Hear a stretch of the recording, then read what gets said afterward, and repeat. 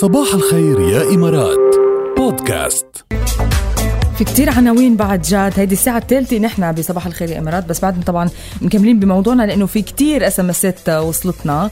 هيدا نقرأ شوية اسمسات. في حدا رقم بيخلص ب84 مش بعت لنا اسم.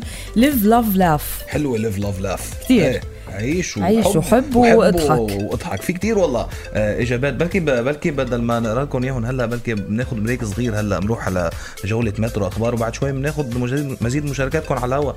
ايه سوري بنعتذر من المترو، ما فينا المترو خلص بوقته. اذا وصل ما فيك تاخر على المترو بفوتك القطار ابدا. ايه هيدا ما فينا نحن.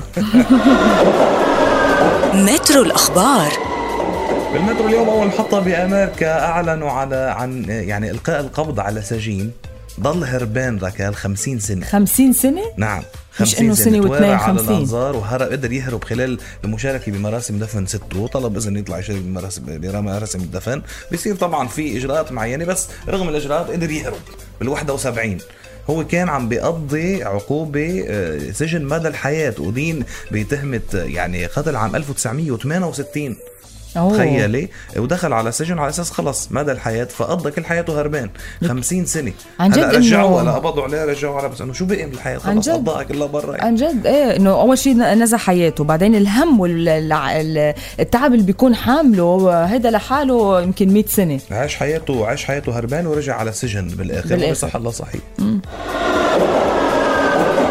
المحطة التالية. على روسيا اللي بلشت تربي أسماك، أكتر أسماك فائدة بالعالم، وعم يقولوا إنه هيدي الأسماك كتير مهمة، بتساعد كتير على نظام القلب، على الأوعية الدموية، جهاز الأعصاب عند الإنسان، وكمان شباب البشرة، تضل البشرة نظرة، وكمان على صحة الدماغ وعلى السمنة. تخيلوا هيدي الأسماك اللي كانت على وشك إنه تنقرض، رجعت تلاقيها روسيا، رجعت تعمل عنا دراسات، رجعت كمان تربيها، وعم تعمل عنا أبحاث أكتر وأكتر كرمال تستمر معنا بالحياة أكتر وأكتر.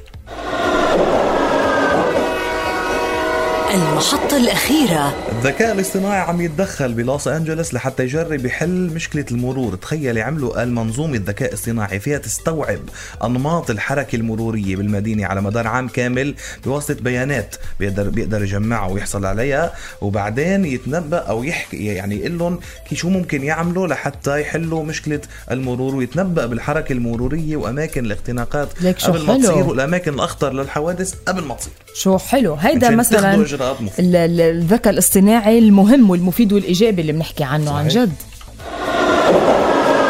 مترو الأخبار.